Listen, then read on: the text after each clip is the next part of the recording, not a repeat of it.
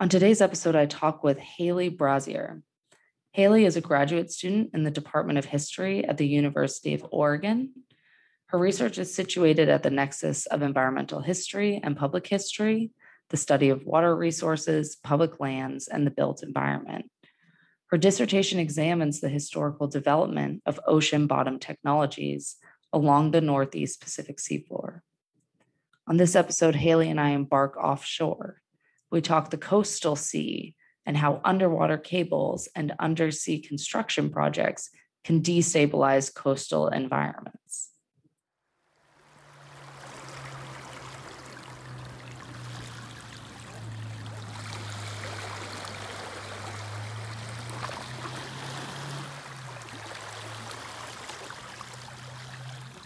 Okay, so hi, Hayley. Welcome.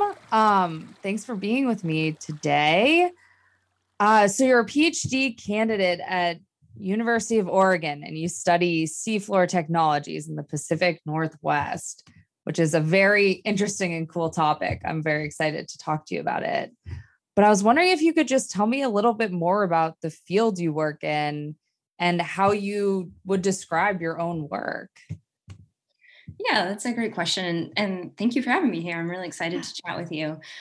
I'm an environmental historian, sort of most broadly, and a lot of people I think probably don't know what environmental history is or have ever met an environmental historian. But what we do is we study human interactions with the environment in past times, is pretty much the most simple definition I can provide. And the field has been around for many decades, and we tend to be very interdisciplinary with our research. So we like to study, history of technologies, of culture and different parts of society and environment, ecology, et cetera, et cetera. So for me in particular, I've narrowed into studying marine environmental history. So adding another adjective on there, which means I'm interested in how people have used the ocean, changed or affected the ocean, been affected by the ocean, how they have polluted it, harmed it, protected it,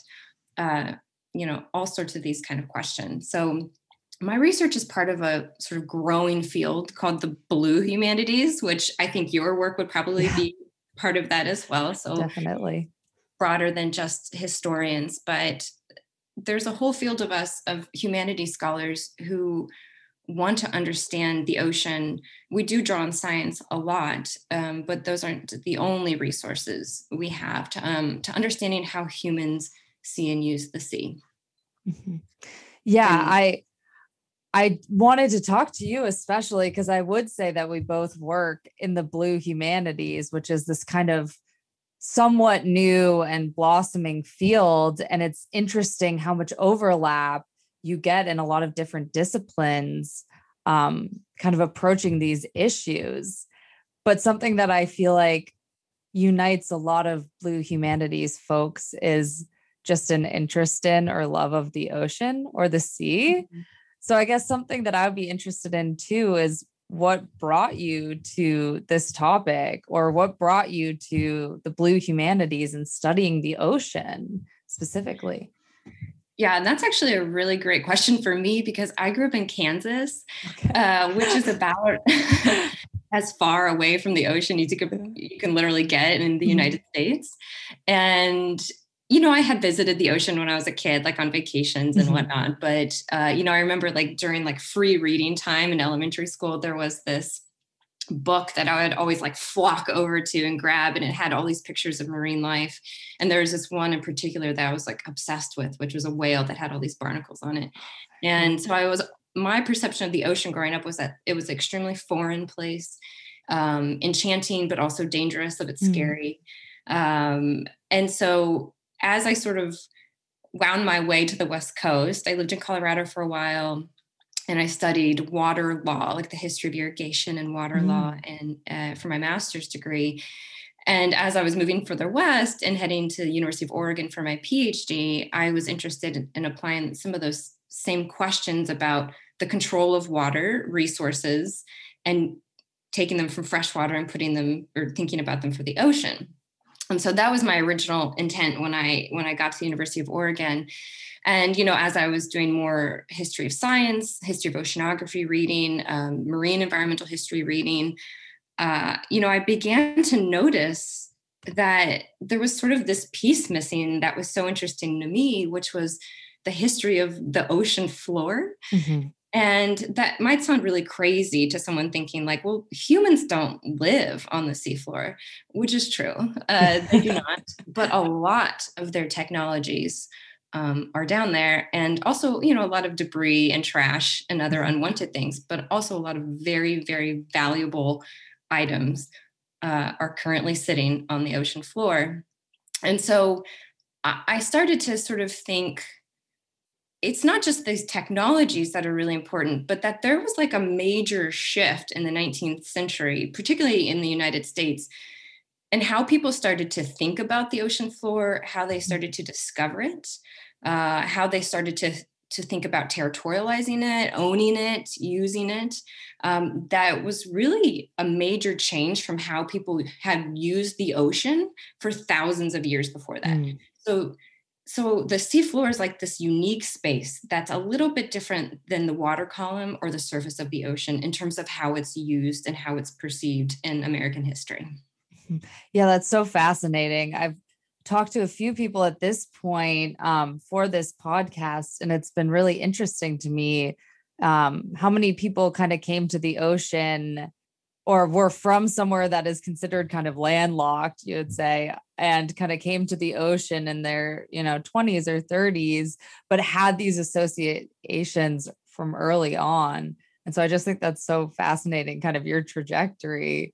And another thing you said, which is just fascinating to me, is that idea of, we don't live on the ocean floor, but so many of our technologies are run through there.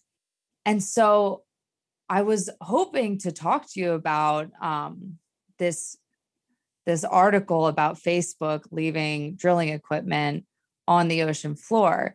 And I guess part of my question to you is, we have so many of these technologies running through the sea, but also because it's this kind of, alien space, it can kind of obscure that, I guess. And so I was wondering if you had any thoughts on just, that kind of ability to abandon equipment and just move forward and assume that no one will see it or notice. Yeah, that's it.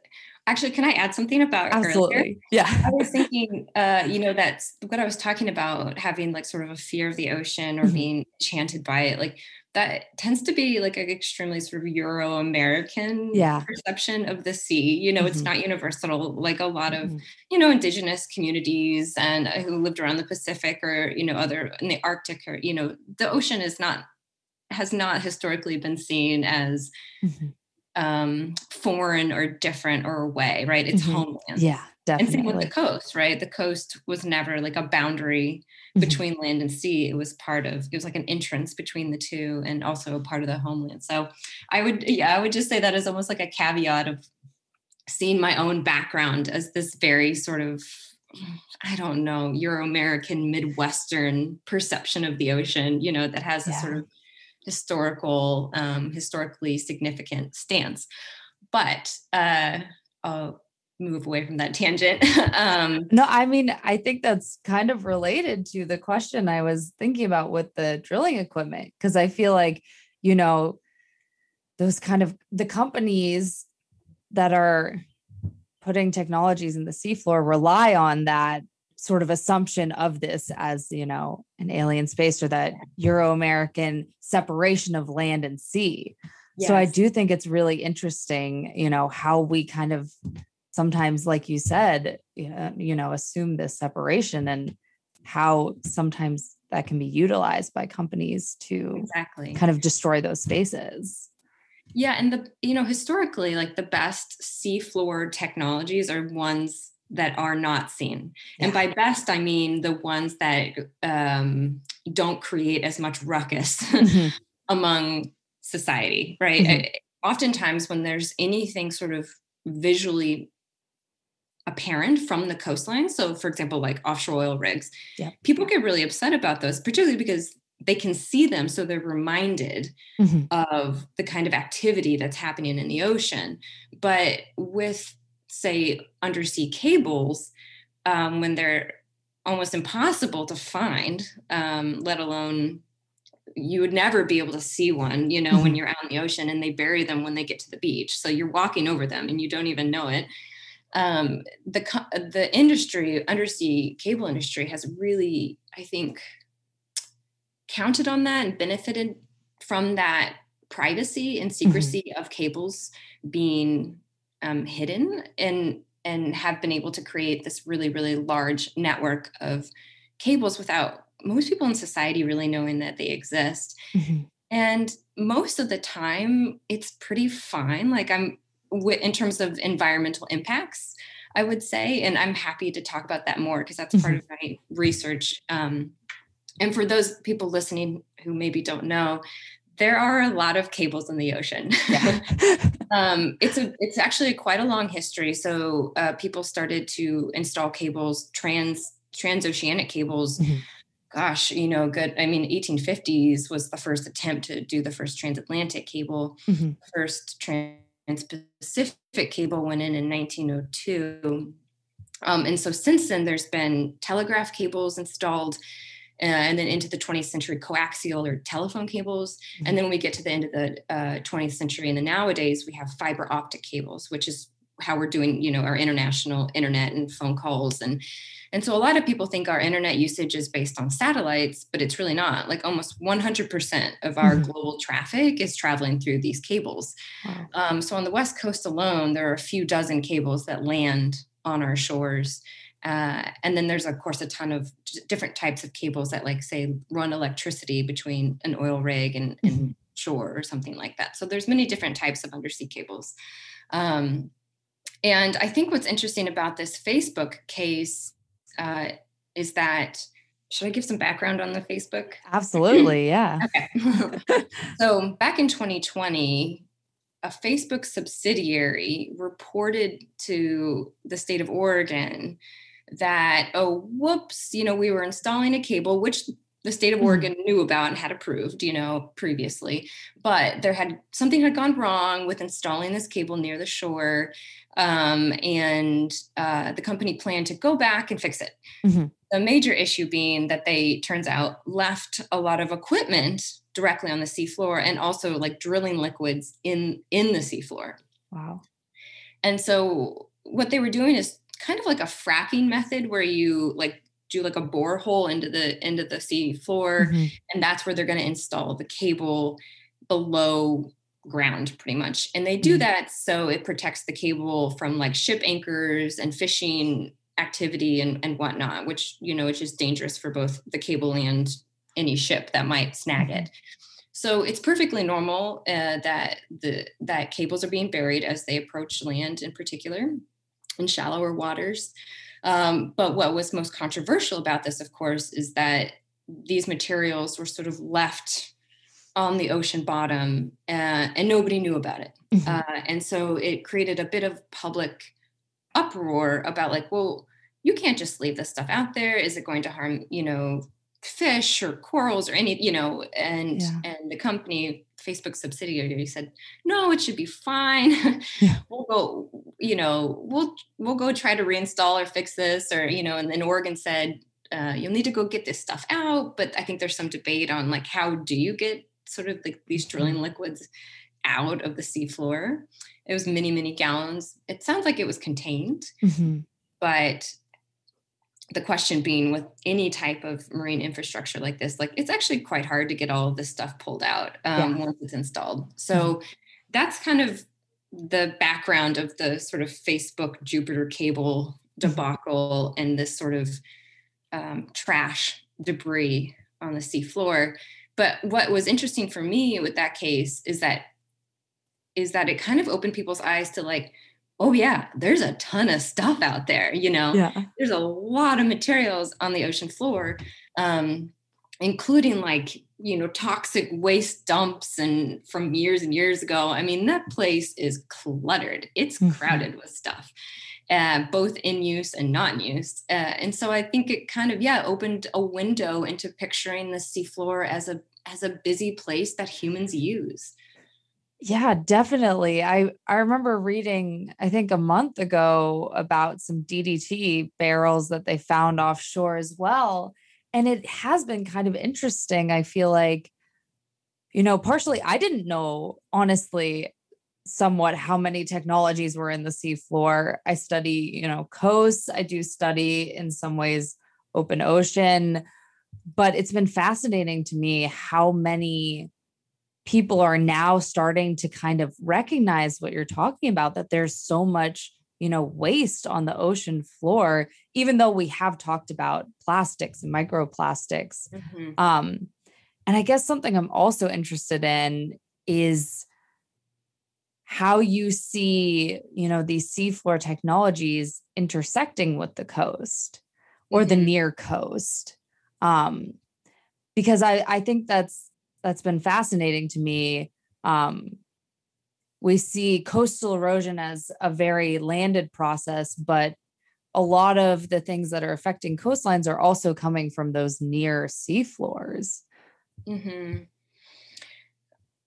I mean, from a historical perspective, and something I researched for my dissertation is like the very, very earliest offshore oil drilling in Southern California, which actually began in the 1890s. And offshore is kind of a strong term. It's like on the beach, in the intertidal zone. So they didn't use the term offshore back then either. That didn't come around to like the mid 20th century. So, but they called it like drilling on the seafloor, or, I don't know, I might call it coastal drilling. But I tend to think of the relationship between the seafloor and coast from that infrastructure perspective. And what's really interesting about Southern California is that nowadays there's still this issue of what they call legacy wells. And these are these like kind of small circles, wells that are still puncturing the beach and the intertidal zone from this early era of sort of seashore oil drilling, which again started in the late 1890s and then goes well into the 20s and 30s. And it wasn't until after World War II that they start drilling further and further offshore to what we understand today as those kind of, independent rigs out there. But so what they would do in this earlier period was they would build these kind of like piers or wharves straight from the beach or straight on the beach. And they would put a derrick on it and just drill down from there. Wow. And so they might be in just right above the tide line or in the intertidal zone. Maybe they're like, dozen feet of water, that sort of thing. And there were hundreds and hundreds of wells all up and down the Southern California coastline, places like, Summerlin, Goleta, Huntington Beach. I think Huntington Beach actually had less in terms of offshore or, past the beach line into the intertidal zone. But an issue now is that a lot of these wells, when they left them, they just abandoned them.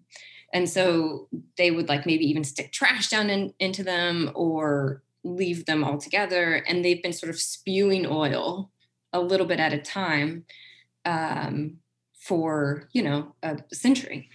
And so the California State Lands Commission has actually spent millions of dollars trying to plug some of these legacy wells because sometimes there's that oil residue that comes out of them. But what I find to be so interesting about this is that, most of our oil pollution comes from consumers like you and me on land. Like a good over 50% of oil pollution in the ocean is crossing that coastal divide, draining off the streets, dripping out of our cars, dripping out of boats and entering the ocean that way, not necessarily from the sites of offshore oil drilling or these old wells that are leaking. And so it kind of reminds me of the issue of like the coastal erosion now in Southern California and building seawalls. It's like I think it's interesting that people tend to focus on a very specific issue at a specific place, like let's spend $1 million plugging this tiny well that's like the size of a Coca-Cola can, but really not contributing that much to the larger pollution issues that are affecting the ocean, versus the bigger issue, which is our consumption of fossil fuels and pesticides, fertilizers on land. I don't know. I think hopefully I'm making sense here, but absolutely. Yeah, I don't. Yeah, that's completely interesting. And I do think, yeah, it comes back to this, what you were talking about earlier, that kind of assumption of divide between land and sea that just has been constructed through especially these kind of like, capitalist forms of relation or, and the boundary does not exist. Boundary does not exist. Yeah. It's perceived in the mind. It's real. Completely perceived. And also I think that it's going to be clearer and clearer as sea level rise continues to happen, as coasts continue to erode and crumble, that this divide does not exist. And I was just thinking while you were talking about, I think a few years ago, I was in Florida, and I didn't realize that certain sunscreens were bleaching the coral reefs.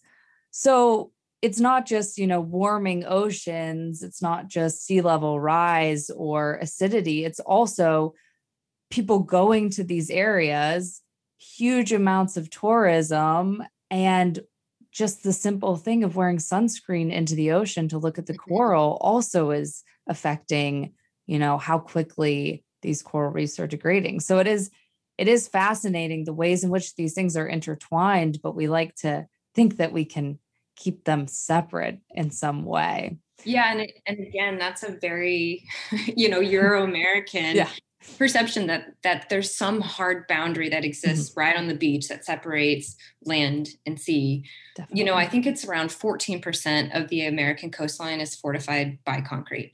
And that's huge. Yeah. That's so much, and also like about 50% of the United States' original marshlands are gone at this point.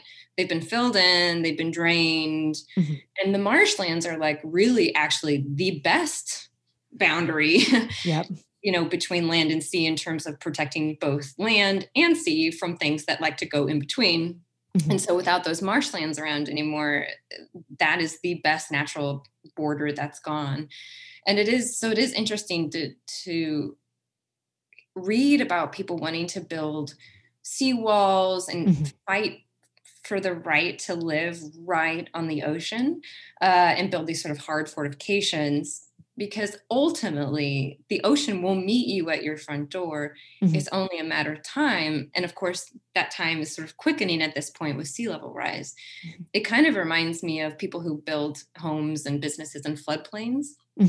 Like at some point, the water will come back, know, but what type of historical knowledge we have as a community, what people know or don't know when they're purchasing these homes, do they understand the dangers of living right on the ocean, because that seawall really won't protect you forever. And in fact, it has a lot of, ecological problems for the marine life on the other side of it. So it is really interesting. It's such a big problem with no perfect solution, but, fortifications in the ocean, technologies in the ocean, infrastructure in the ocean, it just doesn't last forever. The ocean is very strong, has a lot of wearing effects, and human attempts to build things into the sea usually don't last forever. Yeah. And it's interesting because, these hardened structures actually heighten coastal erosion in a lot of cases because it interrupts that kind of natural erosion cycle that happens on coastlines. And so people trying to kind of harden certain areas of the coast is actually heightening coastal erosion. And we see these logics that don't align with what a lot of practitioners are actually trying to fight for, or a lot of people who are from the area, have lived in the area, or, indigenous communities who have a very long history of, working with the natural processes to protect coastlines.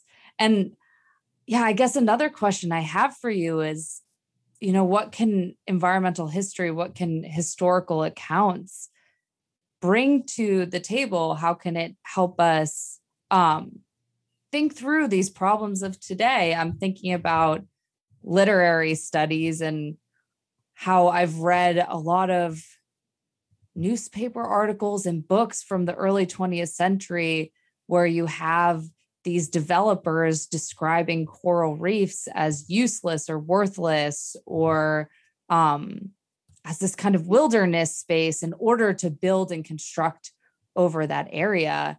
And so I'm wondering if similarly, giving that environmental or historical context, you think kind of shapes still today how we view these spaces or how we approach them. Environmental historians have done a lot of work, particularly on like the draining of marshlands and coastal areas, or the attempts to sort of shape coastlines. Like Connie Chang's book, Shaping the Shoreline. That's a really good book for anyone interested in Monterey and California in general. We have a lot of great histories also East Coast, attempting like Narragansett Bay, trying to make that less marshy and more of a clear line between ocean and land, because it's easier to sort of map and live right on a hard fortified edge, or so it seems. Yes. And then ultimately there are all these major environmental issues that come back.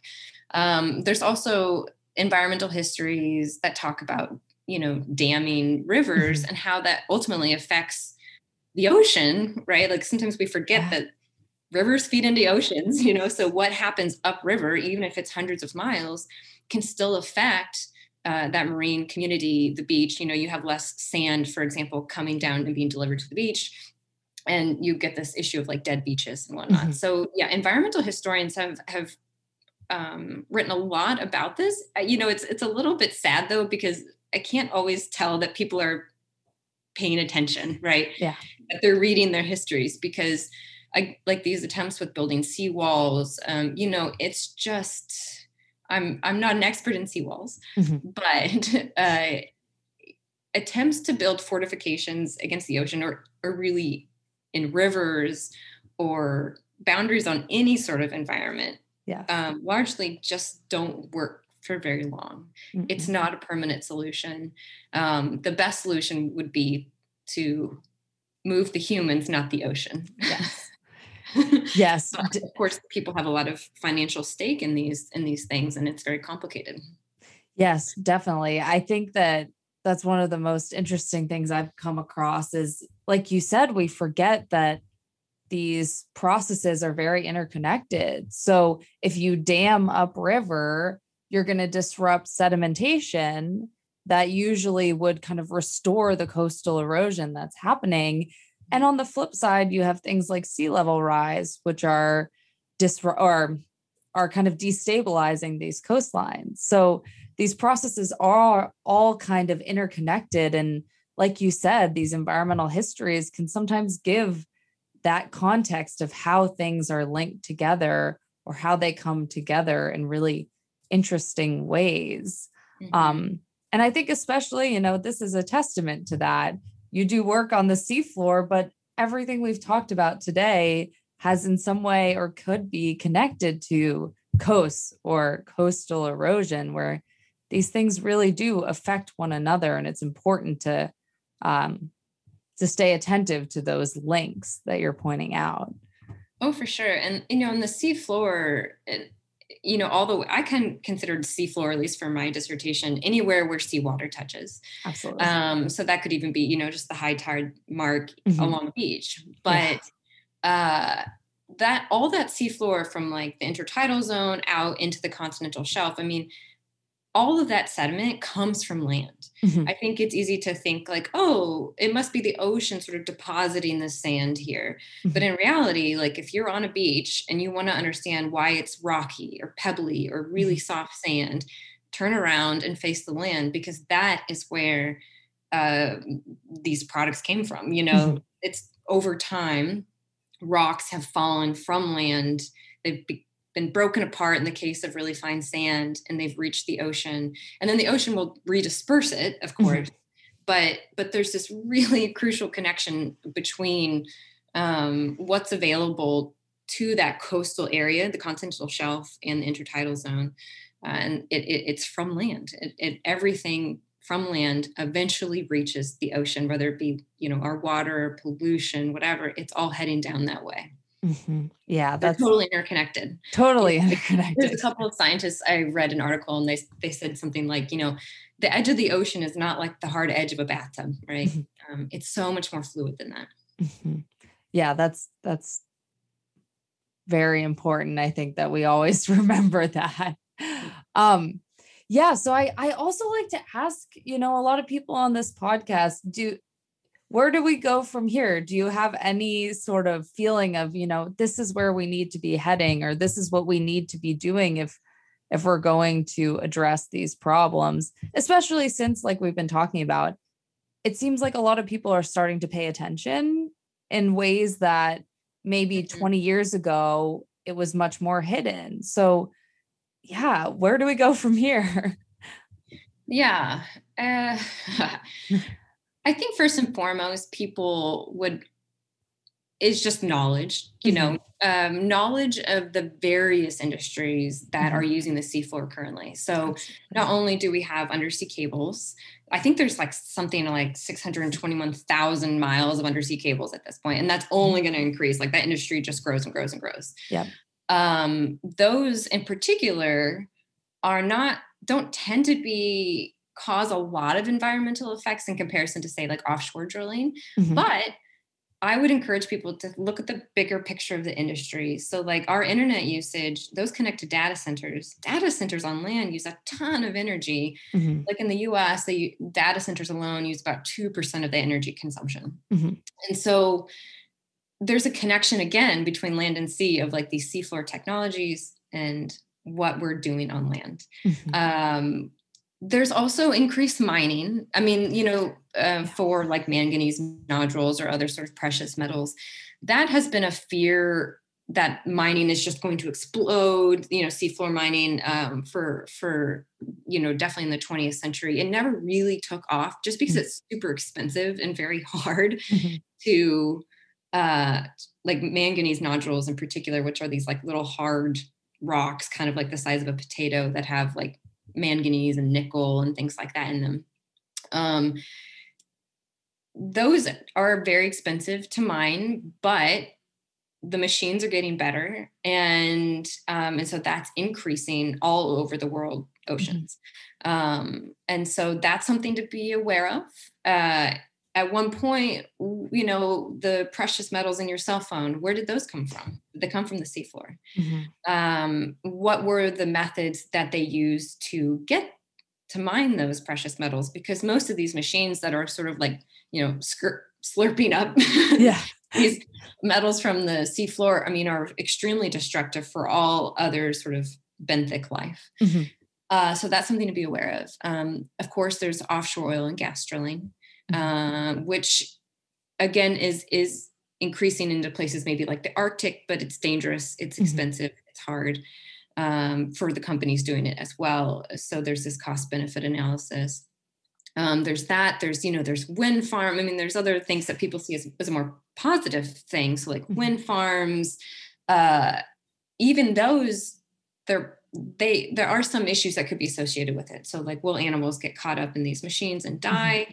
There's some question as to the electricity cables that stretch from, say, a wind turbine out in the ocean to land. They kind of mess with the electromagnetic field around them. Mm-hmm.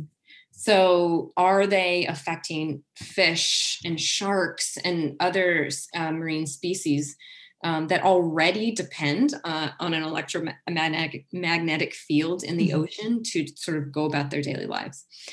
So there's that issue, even with renewable energy. I'm just trying to think what else. There's like a lot of harvesting of sand to make, concrete on land. People don't quite think about that, I think, either.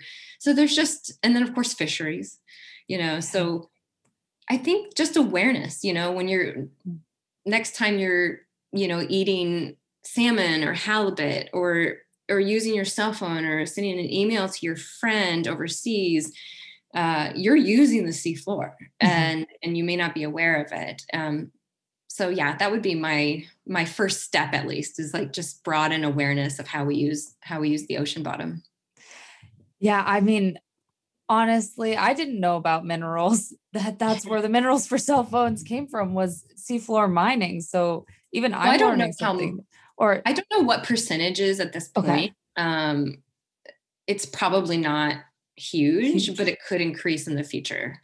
Yeah, and it does make you just kind of rethink something or consider it differently when you are using these technologies, that it's easy to just, pop on your cell phone and not really think about those connections of where those materials are coming from.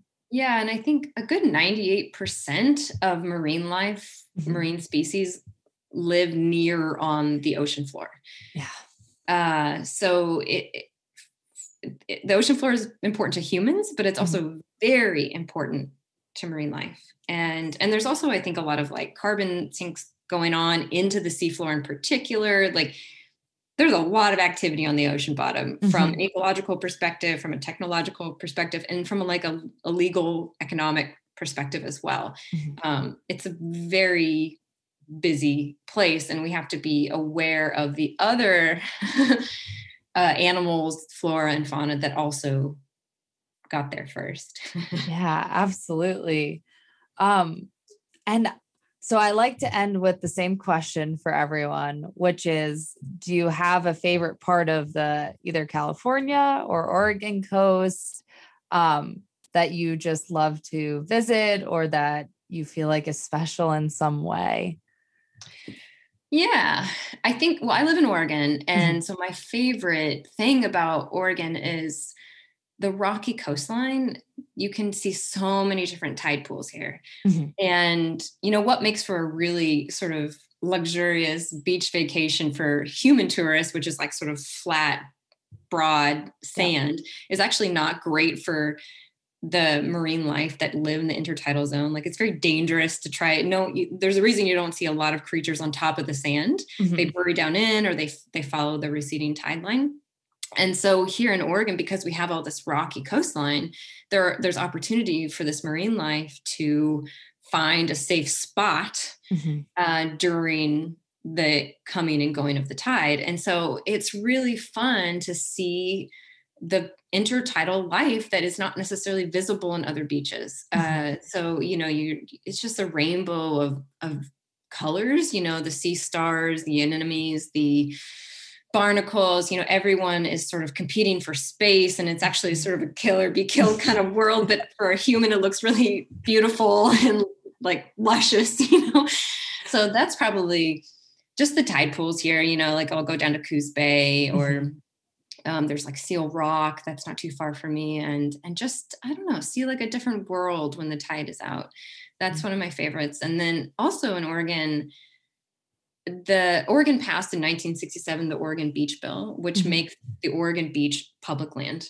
So we don't have any private beaches here. It just doesn't exist.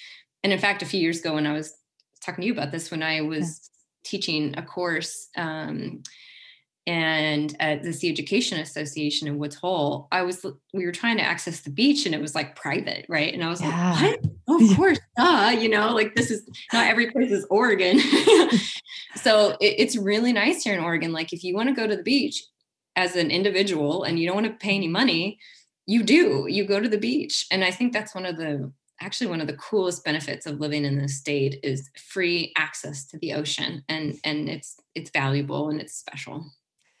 I've never made that connection before, even though, we were talking about this. I am from Massachusetts, and I did not connect that you have to pay to get to the beaches.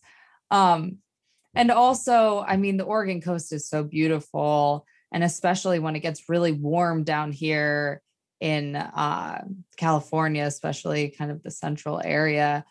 Toward the end of the summer, I always am like, I got to go see a starfish. And so sometimes I go up to the Oregon coast because I got to see a starfish. Yeah, I mean, we haven't had as many starfish, the last number of years because I think there was a disease that killed off a lot of the starfish. I think that some of them are starting to come back, but there used to be a significant amount more here in Oregon than there are now, unfortunately. Wow, I didn't know that either. You're teaching me so many things today. Well, thank you, Hayley. Yeah, thank you for being on. I've learned a lot, and I know that the listeners will have learned a lot as well. So thank you. No, thank you for having me. It's really wonderful talking to you about the ocean and the coast and such an exciting topic. So yeah. Many thanks to the Belinsky Foundation and the Belinsky Fellowship at Bodega Bay Marine Lab for providing the funding that made this series possible.